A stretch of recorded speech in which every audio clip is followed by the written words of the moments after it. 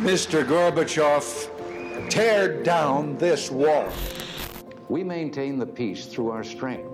Weakness only invites aggression. Trust but verify. Well, I've said it before and I'll say it again. America's best days are yet to come. You and I have a rendezvous with destiny. This is Reaganism, a podcast dedicated to exploring where the Reagan movement lives today. I'm Roger Zakheim, your host, director of the Ronald Reagan Institute in Washington, D.C. On this episode of Reaganism, Dr. Henry Olsen joins Roger for his second episode of the podcast. Henry is a Washington Post columnist and a senior fellow at the Ethics and Public Policy Center. He is also the author of The Working Class Republican, Ronald Reagan and the Return of Blue-Collar Conservatives, and he regularly speaks about political trends and global populism in the United States, Europe, and Australia. The two discuss a new poll Henry co-authored aimed at understanding Republican voters' priorities and preferences and how the GOP can overcome its internal divisions. If you enjoy the conversation, remember to subscribe to Reaganism wherever you listen to podcasts. Thanks for listening. Henry Olsen, welcome back to the show. Thanks for having me back. Well, as our listeners and viewers know, you are known for your remarkably accurate election predictions. 2016 was one I think gave you the most attention. Of course, today we're going to talk about all the different takeaways from November 2020, including some recent polling you've done. But first, give us your own assessment of yourself. How did you do in 2020?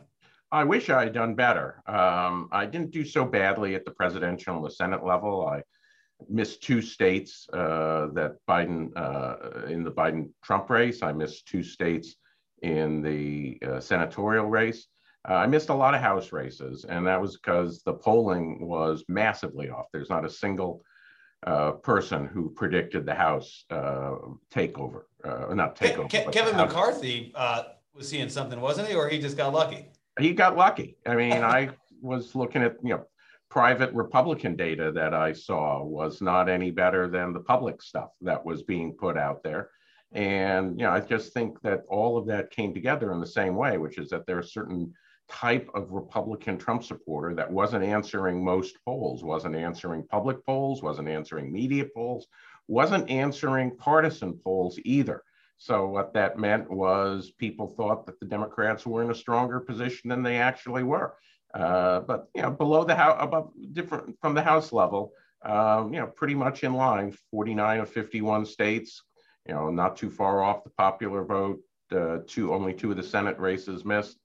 So I feel pretty good about that. So does it surprise you that kind of the down ballot shifted more than I think that the polls suggested, that you anticipated? And is this something we're likely to see again, Henry, or is this uniquely tied to an election where you have Donald Trump on the ballot? Well, I think when Donald Trump isn't on the ballot, what it suggests is there may be more support for a residual Republican Party than there was for the Republican candidate. That it's very hard to look at these data and not say that there are people who, unlike in 2018, where they were punishing Republicans up and down the ballot, in 2020, there was much more distinction. There were people who voted Democratic for the presidential race, but voted Republican everywhere else.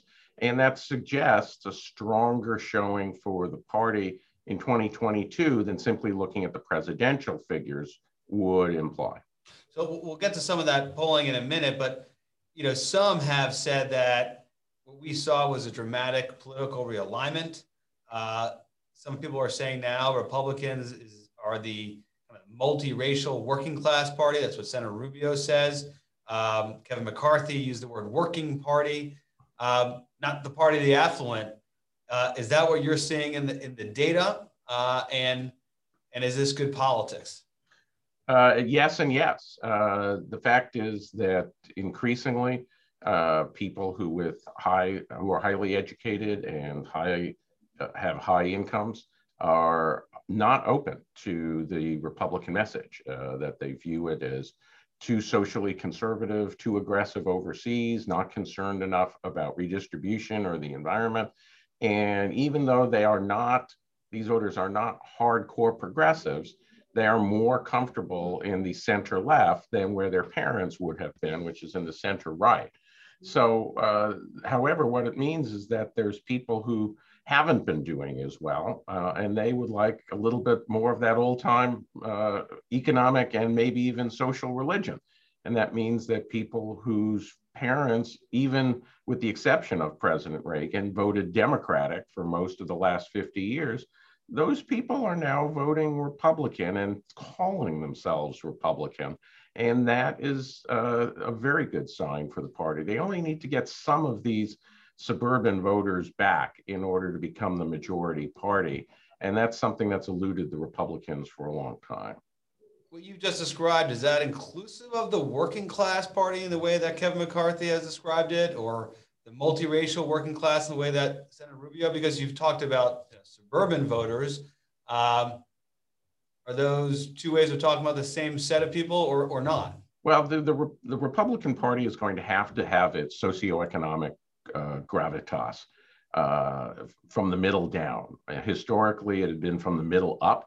But as I say, the people from the middle up are not open to a Republican message as to the same degree. So whereas it used to be, you would start from the well-to-do suburbs and try and move down the socioeconomic ladder and get as many as you could get. What you'll be seeing in the future is a Republican Party that starts from slightly below the socioeconomic middle and moves up. And what that means is that it's much more amenable to working class non-white voters, because that's where they are.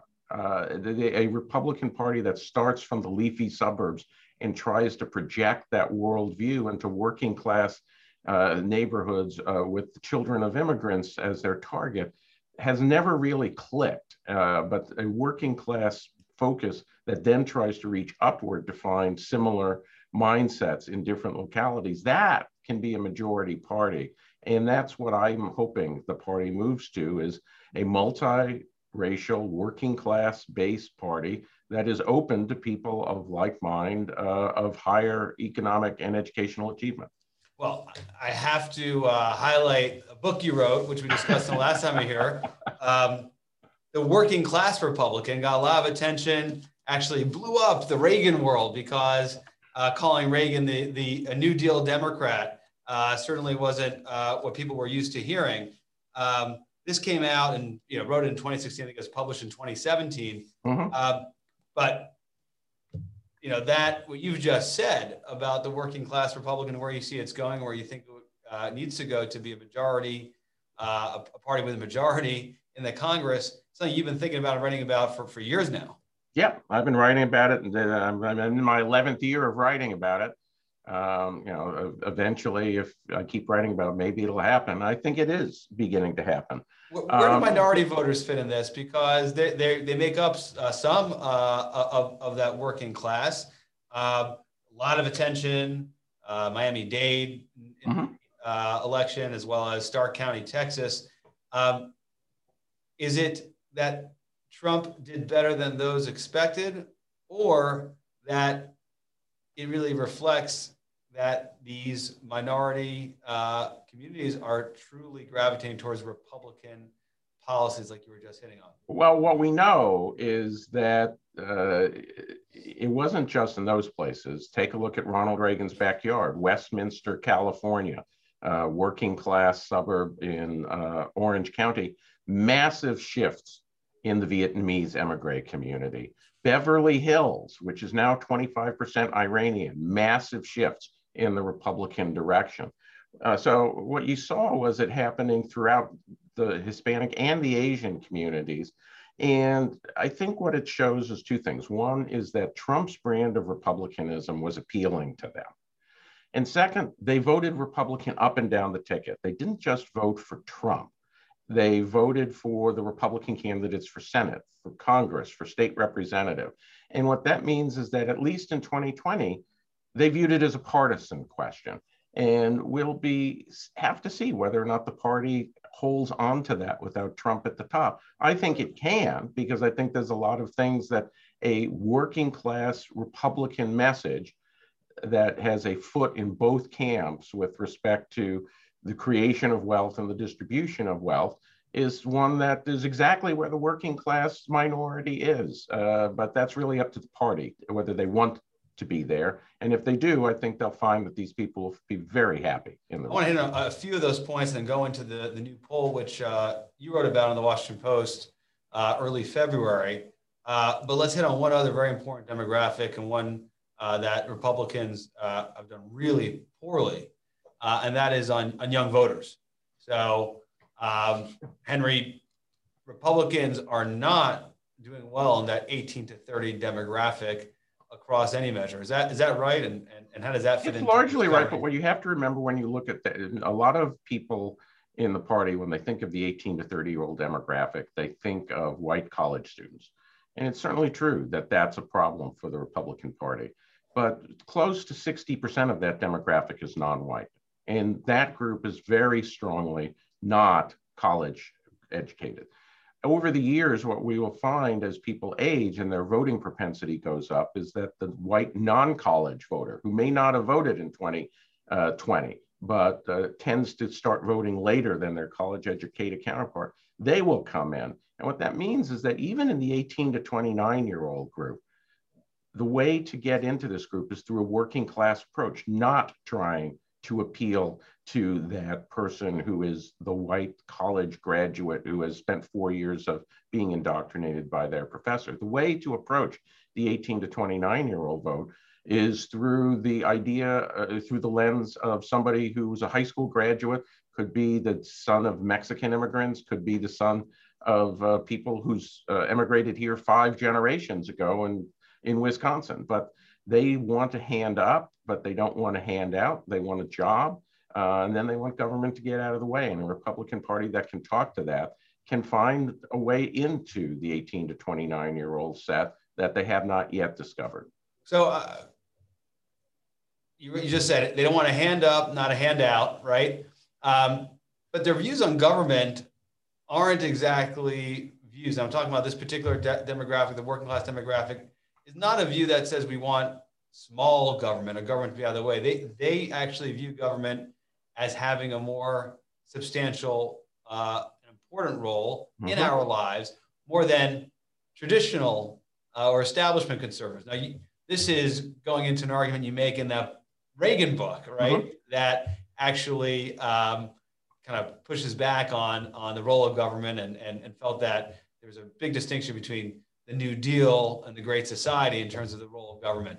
But talk a little bit about that point, about where government fits in all of this. If you know, conservatives will generally say, yes, you want a hand up, not a handout, and everybody's going to nod on that. But then they'll start separating and disagreeing a little bit when we talk about, well, how does government do that? What's their role in realizing that? Yeah, you know, basically what a working class voter wants is they want help and protection. You know, a working class voter can't afford a lot of the things that upper middle class voters can afford. You know, most parents couldn't afford to send their kid to a private school, even a parochial school. They need a strong public education system. They can't buy their way out of urban or declining town social problems. You know, so they need a strong police system. They don't have the savings to be able to afford college on their own. They need a strong public education or public subsidy program. So these are things that they want and need that President Reagan, as governor and as president, understood and delivered. They also are much likelier to depend on Social Security and Medicare for the entirety of their retirement benefits rather than depend on a 401k or some sort of private sector healthcare. So that again makes them much more likely to support a robust entitlement state. Doesn't mean that they wouldn't favor reform, but that they'll approach it more warily than perhaps the person who is better off. And so a Republican Party that wants to talk to the working class needs to understand this and say that, you know, they don't want just to be given an opportunity to run as fast as they can in the free market race. They want to be able to be, you know, maybe if we to use a golfing analogy, they may not want to be at the championship tee. They may want to get a little bit closer to the hole, but they're perfectly happy to swing away to the best of their ability once they're in a position to the hole that they think they can reach. And that's where the Republican Party needs to go, and where the Democratic Party really can't compete anymore, because too many of the Democrats really do want hands-on government-directed, government-determined society. And you already see that with the way Joe Biden has to constantly be looking over his left shoulder in order to govern. So break that down a little bit more, and then we got to talk about this poll, because what you've just done is set up the fault lines of the new division, right, between where the Democrats and President Biden is going, and those to the left of President Biden, versus where this working class Republican wants to go. That may not be familiar to everybody exactly what those fault lines are. Lay it out for us one more time in the key issue sets that really divide them, because so much of what you described about, public education, student loans, right? That would be stuff that for years, Republicans were slow to get to, frankly. And particularly, whether it's student loans and there's forgiveness or relying on lending institutions, private lending institutions, right? It was, my recollection, the Democrats badgering Republicans on those issues. You're articulating a shift there. Talk about the fault line. Yeah, I think the fault line, the Republicans have to understand that we can compete effectively and winningly with Democrats if we offer generous help to people who need it. What Democrats tend to do is offer help to people who don't need it. To witness the $2,000 COVID checks. Because they're not targeting into whether you've lost your job. They're going to be sending thousands of dollars to upper middle class families that frankly will do nothing with it except for spend it on a vacation or put it in the bank account. And people who may need more than $2,000 because they've been out of work for 7 months won't get it. A Republican approach would say be generous with the people who need it and be stingy with the people who don't. Why is means testing so controversial? That's what you're describing right now. You're simply saying... I'm describing means testing. I'm describing condition testing. In this case, I don't understand why we're using 2019 income rather than 2020 employment status. It's not like we're 6 weeks out of the pandemic. I mean, come on, we know who's been unemployed. So by that you mean is that the means testing should look at how people are doing post the pandemic hitting us, as opposed to looking how they were doing prior to the pandemic. That's exactly right. And it doesn't strike me as, at most, this is a mechanical administration problem. But what we should have been focusing on this as Republicans for months and putting out a clear message, help to people who need it, not help to people who don't. And all right, I want to play a game here real quick sure. Before we get to your poll. So I keep on teasing out this poll and then I don't jump to it because the conversation is so interesting. But here's the game, all right? Play the role of the traditional political consultant, right? The person who's advising that senator, that congressman, maybe even that presidential candidate. And let's just say the candidate is like totally digging Henry Olsen. They looked at the poll, they look how you got it right in 2016, how you still got a lot right in 2020. But the political consultant's like, that's not who we are. That's not how we get elected. Show me the evidence that this is how we become majority party. The tried and true, right, is the establishment approach that got, Bush 41, 43, and he would have gotten, Trump in 2020 if he just would have disciplined himself a bit. What does that debate look like? What's the critique of what you're saying here? Why the people who won't internalize kind of the shift to the working class party that you think is so critical Republicans ought to make? There's a couple of critiques. One of them is frankly ideological, which is that this is new. I mean, it's not really new. It's actually old. I'm bringing you back to a Republican Party that once existed and actually did better than the current Republican Party. But it is something that is hard for people to hear. And Ronald Reagan himself said in 1964, describing Barry Goldwater's defeat, that people resist change and they bend over backward to avoid radical change. And for some people, what I'm proposing is radical change. So I expect they'll bend over backwards. Some of it is a different interpretation of data. And I've heard from Republican consultants, yeah, you might have been right a few years ago, but now those blue collar voters are so Republican, they hate Democrats. We actually don't need to offer them economic stuff. They'll just vote with us anyway. And my argument is no, that they won't, that if you want to recreate the old fault lines, you'll get the old voting habits. And that fighting a culture war with the blue collar and fighting an economic battle for the middle class, which is what they're basically proposing, is, I think, ultimately self-defeating. But like someone like Nikki Haley, right, who has been out there swinging away at anybody who dares to challenge market fundamentalism, right, and having government interfere with the market, and basically it's almost, what is it? It's a Trojan horse, I think is the most popular one for socialism. You just swat that away as kind of just hyperbole, or is this really? Is there a legitimate concern that this undermines the free market? Well, there's always a legitimate concern. I don't want to swat it away, but that's why Republicans need to own it rather than respond to it. I mean, I think Haley is betraying a serious lack of political judgment and also a serious lack of understanding. That her video for PragerU that just came out talked about how Sweden and Norway and those countries aren't socialist countries, despite what the Democrats say. They're just capitalists with a big welfare state. Well, okay, if that's the case, these are places that spend 45 to 50% of national of GDP on government programs, compared to 31 to 35% in the United States. If they're capitalists too, I think the logical answer is, well, why can't we have the welfare state? And there's no answer to that because it's not a serious proposal.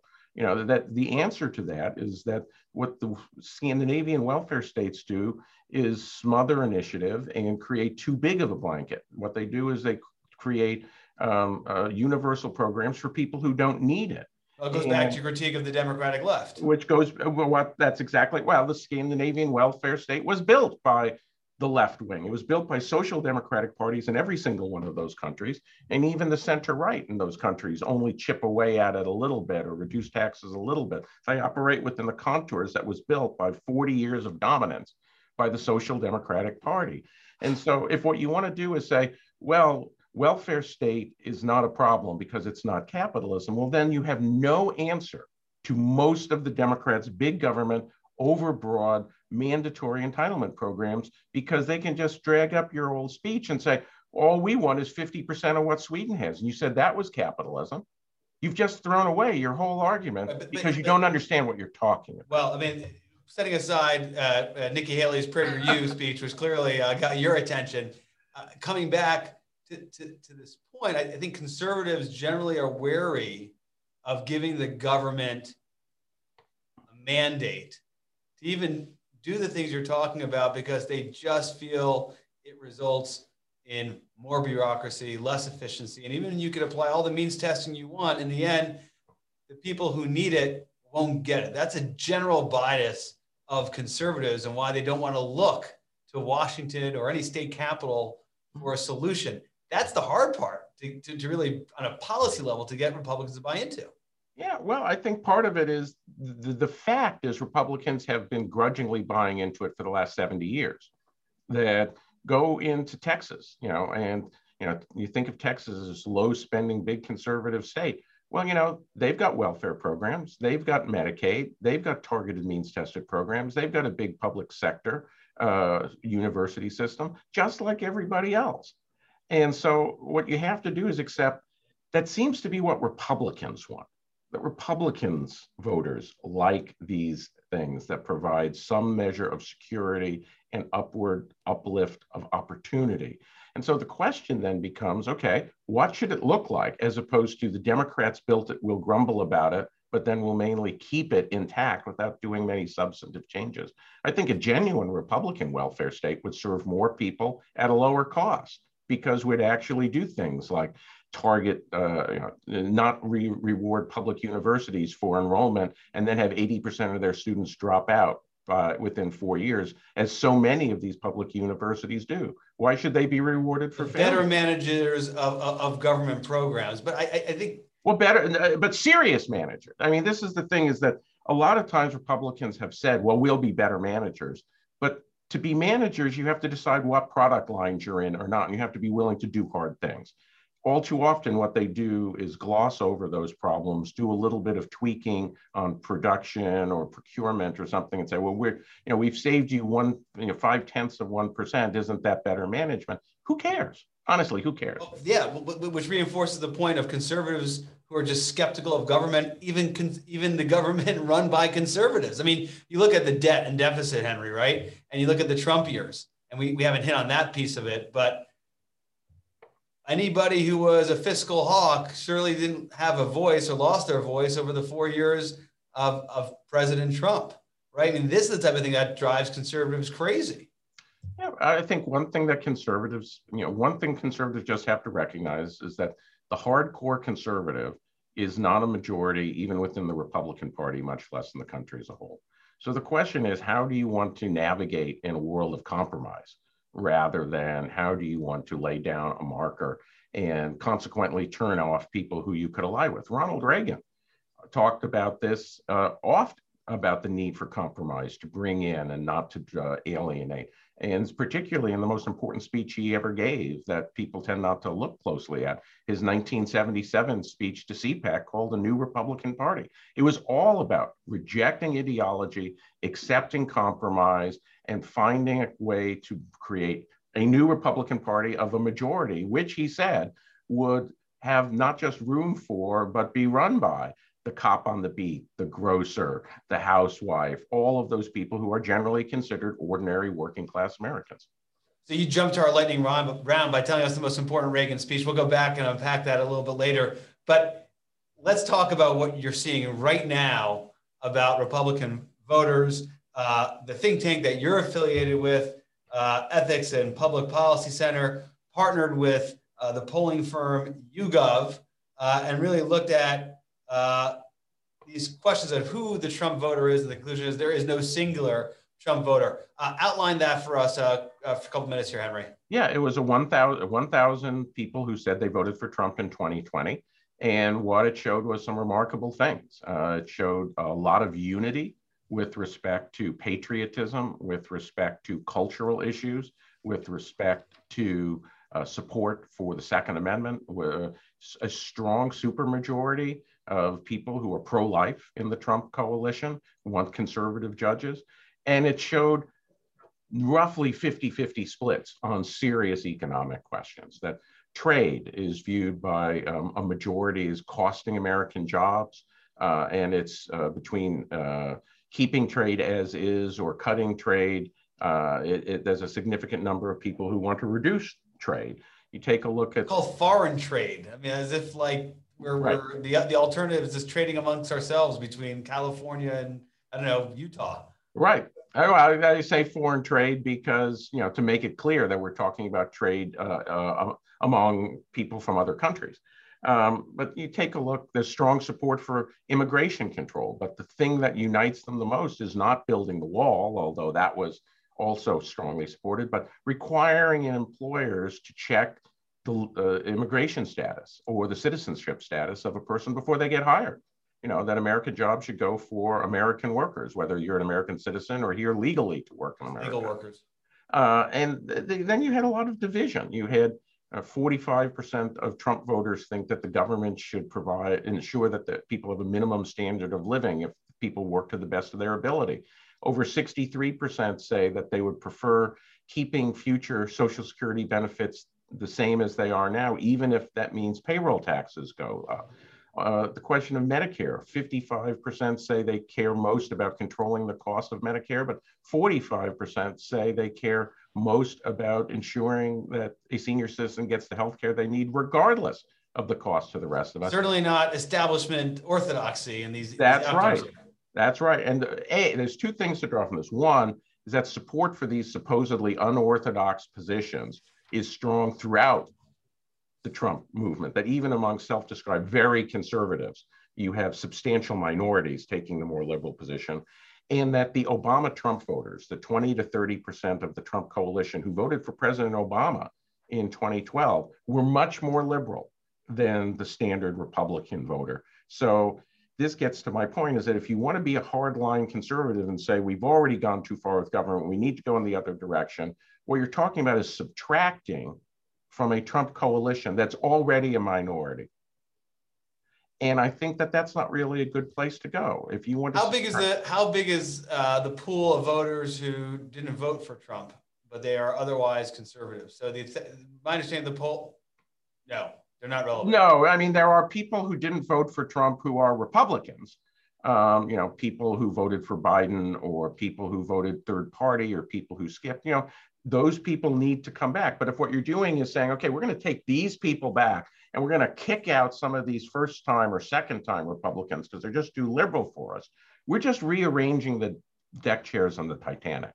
We're taking one 47% coalition, which isn't enough to win the presidency, and creating a different 47% coalition, which isn't enough to win the presidency. We need to bring back these conservatives and keep these new voters, rather than try and just adding by subtracting. Anything surprise you in this poll? Because a lot of what you're describing right now that you found in this poll lines up with what we were talking about at the beginning of this conversation. Sounds like you knew this even before the data arrived at your desk. Well, I suspected it with respect to the economic. In one sense, I was surprised at how conservative the Obama-Trump voter was, in the sense that I expected even larger majorities for the liberal position. I think the thing, though, that surprised me the most is the degree of cultural uniformity. That there's really those not 90% categories that come in the those end of your 90 column. or those 80% categories.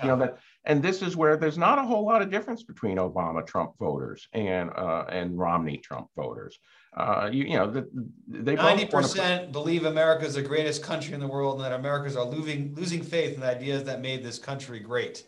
That's right. Now, if I had asked Biden voters, I know from other polls that many fewer strong Democrats say America is the greatest country. They might say America is a great country, or one of the great countries, or used to be a great country.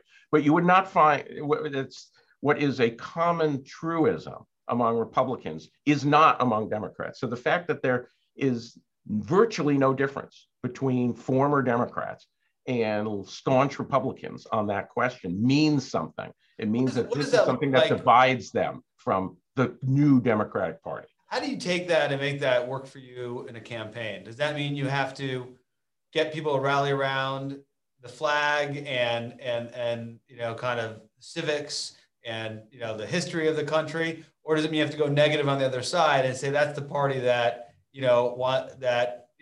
doesn't stand for our founding principles? Well, I'm teaching a course on statesmanship right now, looking at the rhetoric of Lincoln, Roosevelt, and Reagan. And what they did in each case was both, which is to say, Lincoln articulated from the Declaration of Independence what American freedom meant, and castigated the other side for not following it. Roosevelt interpreted his New Deal through a unique way of interpreting the American founding, and castigated his other side, the Republicans, as being outside of that understanding. You can't do one or the other. You must do both. Because did President Trump do both? President Trump didn't do enough on the positive side. That's been a failing of the president throughout his career, is that he is excellent at slash and burn, but is not so good at growing the land that he's conquered. Tell us about the climate change thread in that poll. That was kind of interesting. Climate change, you're right, is real, and that belief that climate change is real is surprisingly prevalent among Trump voters. But at the same time, there are 49% are climate change deniers, or you write only 49% are climate change deniers, which is I don't know if you did that with any sense of irony when you wrote that, but it seems to be divided over that issue. Well, only 49% among very conservatives, who are a minority. It was 34% among the total poll. So I was trying to do when I said that is that even among the most conservative of people, 50% say that climate change is real.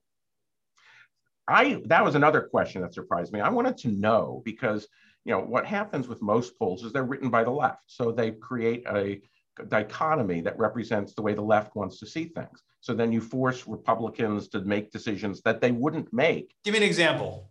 Well, one example is on immigration, is that they always get forced into citizenship versus deportation, as if these are mutually exclusive options, as if there aren't other ways that we can deal with the 11 million amongst us by different statuses, family statuses, residency statuses. Do you have children who were born here? You know, there are millions of things, but they throw everything together and they force you to say, well, you have to either want to throw them all back or you have to give them citizenship status. And of course, a lot of people who may not want to give them citizenship status will say that because the given those choices, I'm going to. So those are false choices, but the left does that all the time. So with climate change, what I did was I gave three choices. I said, climate change is not real and government should do nothing. Climate change is real and the government should really get involved. And the third option was climate change is real, but private that the new technology supported green by jobs. Not necessarily green jobs in the way the left means it, but jobs that innovation that can support new jobs, but not this. What the left wants to do is basically use climate change as a way to impose socialism. It's the typical watermelon policy: green on the outside, socialist red on the inside. And what we should be doing is saying, look, we don't need to control every facet of human life for climate change. What we need to do is innovate our way out of it. And that means, maybe we need some government support. Maybe we need to nudge private industry in a particular direction. But ultimately, the only solution is going to be technological. And that's where over a majority of Trump supporters were. They said climate change is real, but these technological things that we can discover with maybe some government help can mitigate its worst effects. And what that gives is a language for Republicans to talk about climate change that is neither denialist nor socialist. And that's where we need to be. It is the climate change version of the argument I've been making on the economy, is that there's the distinction. You don't have to be put into a nothing or everything binary choice. You can be somewhere else that's authentically conservative, authentically rooted in American ideals, that's not simply hands-off libertarianism. Tell us about those polls here. You said 1,000 people were polled. Demographics of those 1,000, geographic distribution, ethnicity, any details on that? Yeah, they were. I think they were like 80 to 85% white. So it was a largely white group, but not insignificantly non-white. If you're talking about 15% or so of the Trump coalition, you're talking about 7 or 8% of the American people. I think it was also one that was, significantly working class. We asked people social class, and there was a significant group that said they were working class or poor, and a majority of the Obama-Trump voters, I think 57% of the Obama-Trump voters described themselves as working class or poor. So it was definitely not your... If you pull the thread on that 15%, what surprised you most in terms of what they told you? I didn't look specifically at them because there's so many differences between ethnic groups. Sure. And no one of them rose to a large enough number that I could be confident of that I was getting a good read on the subgroup. So I did not look at the 15%. Do you think more work ought to be done there as you hear people like Marco Rubio talking about the multiracial working class? I think it would, I may have opportunities to do future polls, and it may very well be that I go there. But yes, if I were, is that the place to go given the governing majority you're talking about? There are two places to go. You have to learn how to hold and increase your support among minority groups, and you can't lump them all together. You have to have a large enough sample size that you can distinguish between groups of Asians or groups of Latinos, because they're going to be different depending on their life experiences and where they come from. You also have to take a look at the person who isn't committed to the Democratic Party, maybe voted for Romney and McCain, maybe even voted for Republicans for governor in 2018. There's a lot of people in Arizona who voted for Doug Ducey for governor and Kristen Sinema for Senate. Right. What you need to do is get into those people and say, okay, where is the overlap? You may be that you have to give some of these people up in order to get the larger pie of getting into the minority community. But where I would be going right now, if I had unlimited dollars, is doing really deep dives into these groups and saying, okay, here are the issues. Here's the people who shift down ballot, not the ones who go straight down RRD. Right. Look, Biden got 52% of the vote. And we know that all of those people are not dyed-in-the-wool Democrats. Maybe 40 or 45% are. Well, let's take a look at that 8, 12% of the total electorate who might be open to voting for a Republican. Who are those people? What do they believe? What is it that made them decide to vote for Biden? How many of them have voted Republican in the past?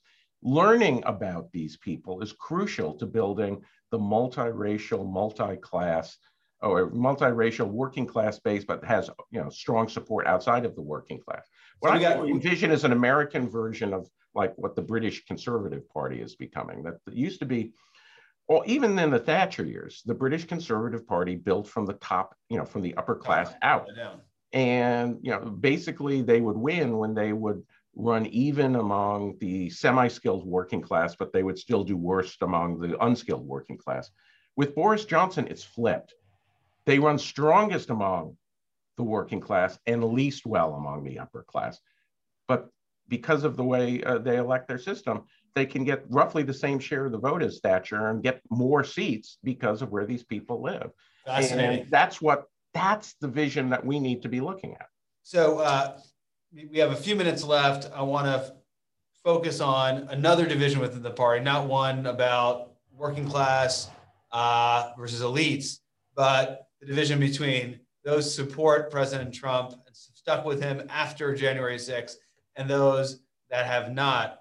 What is your take and takeaway from how, we'll focus on the House Republican Conference, have dealt with the aftermath of the insurrection, the presence of Marjorie Taylor Greene, and Liz Cheney's position as conference chair being challenged? Where does that all fit into you're talking about of what are the kind of elements of the Republican Party becoming a majority party? The thing is that both of these sides need the other. The people who are disappointed in President Trump need the people who strongly support him, and the people who strongly support him need the people who reluctantly supported him and now are disappointed in him. There's no majority without these two sides getting together. And if they want to fight a bloody war, the only people who will benefit are the left, because whether it's in a primary or whether it's in a general election or a new political party or all the things that are getting talked about, if the right divides, the left triumphs. And so people have to ask themselves, are the differences that we have with these people so great that we're willing to let the hard left come to power in America? Or do we have to actually think about how to get along? I think we should be thinking about how to get along. Clearly, that's where you're going. The former President Trump, remains to be seen what kind of presence he has. And from reporting, he seems to be very focused on addressing grievances within the party and not focusing on becoming a majority party. The best example of that, which of course is prior to January 6th, is Georgia. And the fact that Republicans are not a majority in the U.S. Senate, many believe, I don't know if you share this view, go ahead and let us know, because people were delegitimizing the vote on the election, questioning that it was that what happened in Georgia, that Biden won Georgia, then it led Republican voters not to vote in the Senate race because the system was rigged.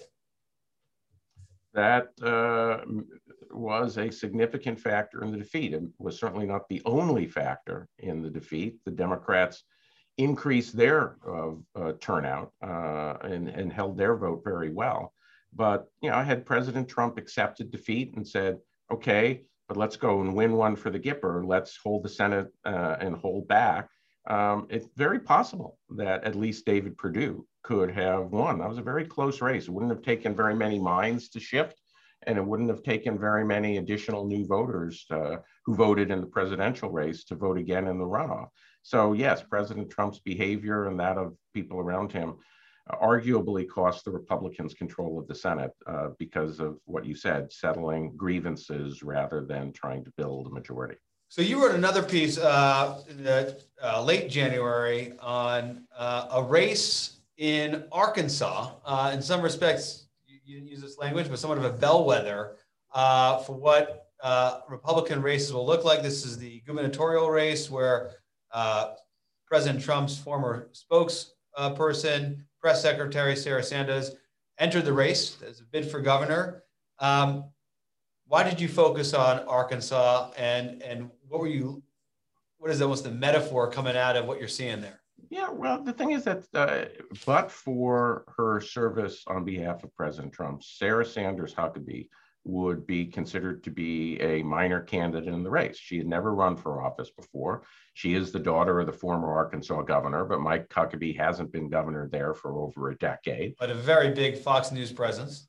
Very big. Well, that's the thing, is she wouldn't be a nobody, but she wouldn't be the person who was getting national headlines. And she clearly was built, her announcement was focused on attacking the left and the incoming she took from the press every day, fighting for Arkansas values and fighting for President Trump. And so it'll be interesting to see whether or not that alone is going to be enough to elect her governor, because whoever wins the primary is going to be the governor. One of her opponents has already dropped out of the race, the lieutenant governor, which leaves her one-on-one with the Republican attorney general.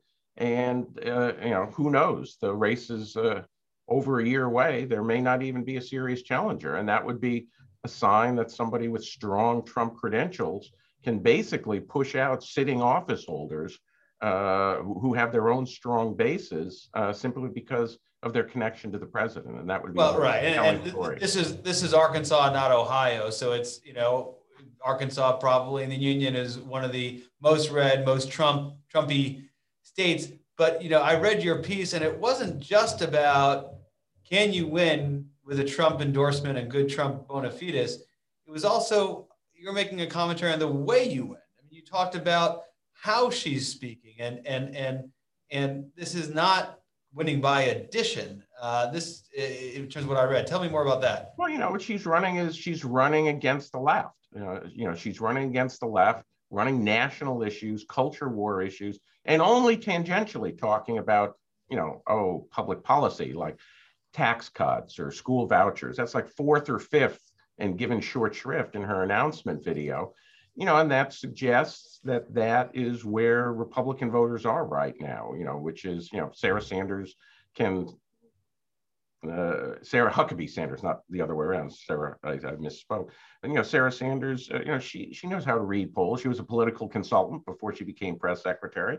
So I'm sure that what she's doing is saying that for the Arkansas Republican voter, they're more interested right now in fighting the left and fighting about the definition of what it means to be American than they do about public policy. Do you agree with that? Because a lot of what we've talked about today is this politics by addition, by what we're going to be for, not what we're against. Yeah, I think that there may be a lot of Republican voters who want to be against, but they're not going to win a national election unless they're also for. So you can win in Arkansas, but you can't win in a purple state, nor can you win a national election. Exactly. Thank you for summing it up better than I was going to. Well, we should just leave it there. That was great. But actually, there was one last line in that piece before we go to our lightning round, which I thought was super interesting, but I kind of was asking for more when now I have the opportunity to ask just that. You said, well, Trump's endorsement looms large, but you said that might be premature. Trump looks strong amongst Republican voters now, but that might not be the case on May 24th, 2022. That date's relevant to this piece because that's when the primary is scheduled to take place. What do you think is going to happen between now and May 2022 that would really make, kind of put Trump's influence make it less significant? We don't know, but that's the thing is we always have, this is what Don Rumsfeld called a known unknown. We don't know what Donald Trump is going to say and do in the next 17 months. We don't know whether or not any of these state and federal criminal investigations into his wrote this after January 6th, where he was impeached by the House. The Senate, he's on trial before the Senate. I mean, what more could happen that would reduce his influence? I think people know who he is and stand by him or don't stand by him. Well, people do know who he is, but the other thing is for the last 4 years, as by virtue of the president, anything he said was world news. By virtue of the fact that he was president, he really was the person who stood between what many Republicans would say are the liberal barbarians and the gates of America. And he's no longer president. And there will be other people who will be making those claims. And we will see whether or not when Trump is taking on new issues or taking on other Republicans, that he still seems as fresh and as new. And there'll obviously be people who love him to death. He's not going to go from where he is to zero. But the question is he going to go from a towering figure to an influential figure?